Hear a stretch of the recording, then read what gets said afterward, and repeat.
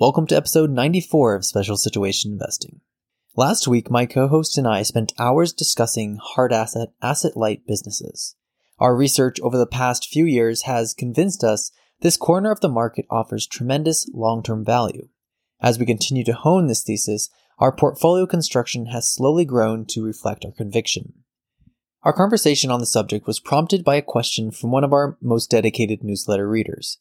Our friend asked why one should consider buying Permian Basin Royalty Trust when the fundamentals of National Resource Partners appeared more appealing.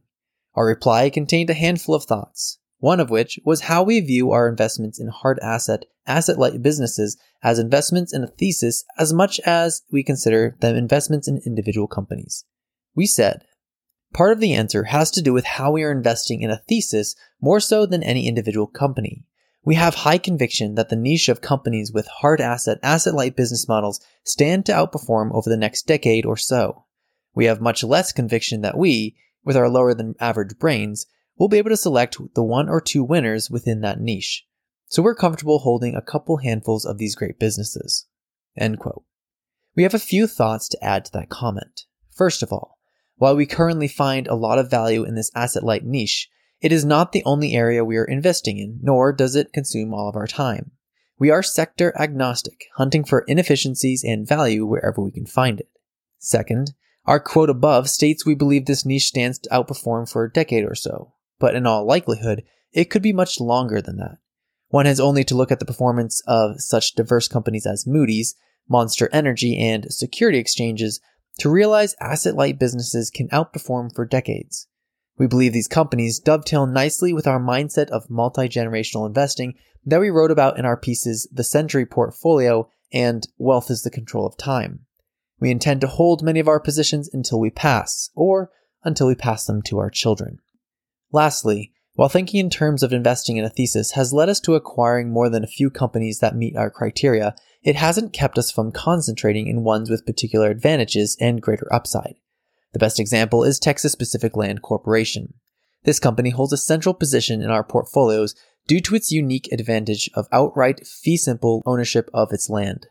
This is in contrast to most royalty companies that own certain rights, i.e. minerals, royalty, and/or water, etc., but don't own the land itself.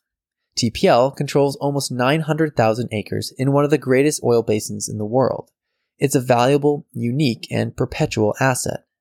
Another reason we often choose to concentrate more capital to one of the companies within this thesis over others is because it is particularly undervalued or is due to an approaching catalyst. As we wrap up this longer than expected intro, we are going to move on to discuss a few updates from two companies that we've recently allocated to for those two very reasons. National Resource Partners is massively undervalued, and Masabi Trust will soon benefit from a significant catalyst. A couple updates from the latest quarterly reports explains why. Starting with National Resource Partners. Since 2015, National Resource Partners, or NRP, has been on an aggressive campaign to delever and de-risk the company. Its journey began from a position of $1.5 billion in debt and $144 in annual free cash flow. And the NRP of today is positioned totally different, with only $385 million of total liabilities and a record trailing 12-month free cash flow of $308 million. Reading through the company's quarterly report and conference call, we pulled out a few highlights we found particularly interesting. First, we were encouraged to see an additional $81 million of NRP's 12% preferred equity was retired with cash over the last quarter. This increased the total preferred equity retirement for the year to $128 million, and lowered the outstanding balance of preferred equity to $122 million. Total obligations, including debt, preferred equity, and warrants, decreased over 10% since last quarter. The chart below shows total obligations at a new low of $385 million as the company continues to pursue reducing its total debt to zero. Free cash flow was another point of interest. In Q2, NRP delivered $82 million of free cash flow, well above the $64 million produced in Q2 of 2022, and also above the $73 million of free cash flow from 1 quarter ago. While this sounds exciting, it's important to note that $21 million of free cash flow was from an early payment of the second quarter distribution from NRP's stake in Sisecam, Wyoming. The company explained, we received an $11 million quarterly distribution related to the first quarter performance and a $21 million distribution related to the second quarter's performance. In the past, we received quarterly distributions from Syscan Wyoming approximately 2 months following the end of each quarter." End quote. So the company essentially reported $21 million in free cash flow that would normally be included in next quarter's results. Subtracting out the early payment leaves a quarterly free cash flow of $61 million, which is a decrease from both last quarter and a year ago. This is primarily a result of lower coal prices. We are hopeful that those prices are now building in a bottom, having recently risen 24% from $124 a ton to $160 a ton. But who knows? We're not macro guys, and the macro guys don't know either. There is one more note worth highlighting about the company's investment in soda ash. Craig Nunes, the company's CEO, made this comment about the soda ash market. He said, "Softening soda ash demand, coupled with new capacity from China, has recently caused a significant drop in spot prices, which is likely to weigh on results for Syscan Wyoming in the second half of the year." End quote. What we found interesting was within days of the comment, the price of soda ash rocketed up 43% to a new 52-week high. We don't know enough about the soda ash market to know what caused the rise. We intend to do further research into that market, but we are interested in seeing if the price remains high and how that will increase NRP's dividends from Syscan Wyoming in the near future.